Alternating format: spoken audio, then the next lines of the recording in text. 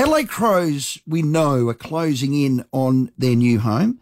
Westlakes, we know, is out with John Olsen in the chair. He said that straight off the bat. It's tired and the fans are just not connected with it. Crows need to duplicate their 2038 rent-free lease that they enjoy at Footy Park.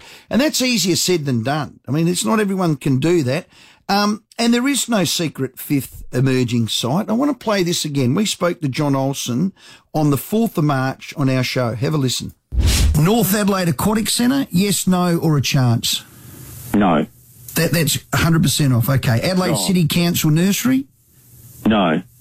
Adelaide Showgrounds? Highly unlikely. Okay, so that's a chance. Vic Park? No. Okay. Lefevre Terrace Horse Paddock that backs onto Robe Terrace? No. An absolute no. Okay. Thebe Oval? Most probably. That is clearly coming up a football precinct. Now, John Olsen and his board and the people that are in charge of doing this, they've had to exhaust every single option available so no one can question their due diligence. And you'd have to say that he has certainly done that. So I'm saying this, take it to the bank. They are moving to Thebe. Take it to the bank. I was down there today. Take that to the bank. Is that long term, or can you see a little short squirt there and then find another home, or do you think once they move, that's it? Well, crikey, if you're thinking about a $60 million development and you're not going to own the dirt that to put it on, no, it's long term. Whatever their move is now is going to need to be long term, and I think that would be a great fit. You can also have your say in that. And Port Adelaide's proposed redevelopment, it's going to be at Alberton Oval. May hit a snag. I was driving into work the other day and a caller rung through to Leon Biner. I can tell you some residents are not happy.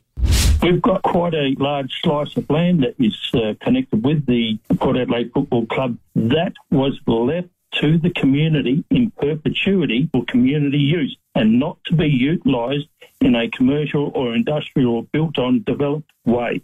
Now, that has now come up for development. It is being pushed through in a very sort of sneaky, underhanded publicity way, and I think there's going to be quite a bit of angst with the residents. So Port's Chasing Greatness proposal, I've seen it. It is absolutely brilliant, the Alberton. It's going to include basketball and soccer, the AFLW team. They will get that. Community centre ovals. We know that the community land was left as a bequest to the council. Unless the zoning changes, that development won't happen. I've made a number of calls today. So just on the back of that, and I know Leon did as well, we understand the club has council support. The planning and approval process is underway. Club and council don't see anything, and I mean anything, holding this up. Once Port gets all levels of government support to secure the funding needed, this project will go ahead. Now, it is community land. It was left as a bequest to the council. The zoning level will need to be altered, and people I've spoken to, that is a fait accompli. So we'll see what Leon says tomorrow, because he had a whole heap of people running around after it, but it did. It pricked my conscience as I was driving. I think, hang on a sec. Some residents at Alberton that live in the street don't want it to happen. It's happening.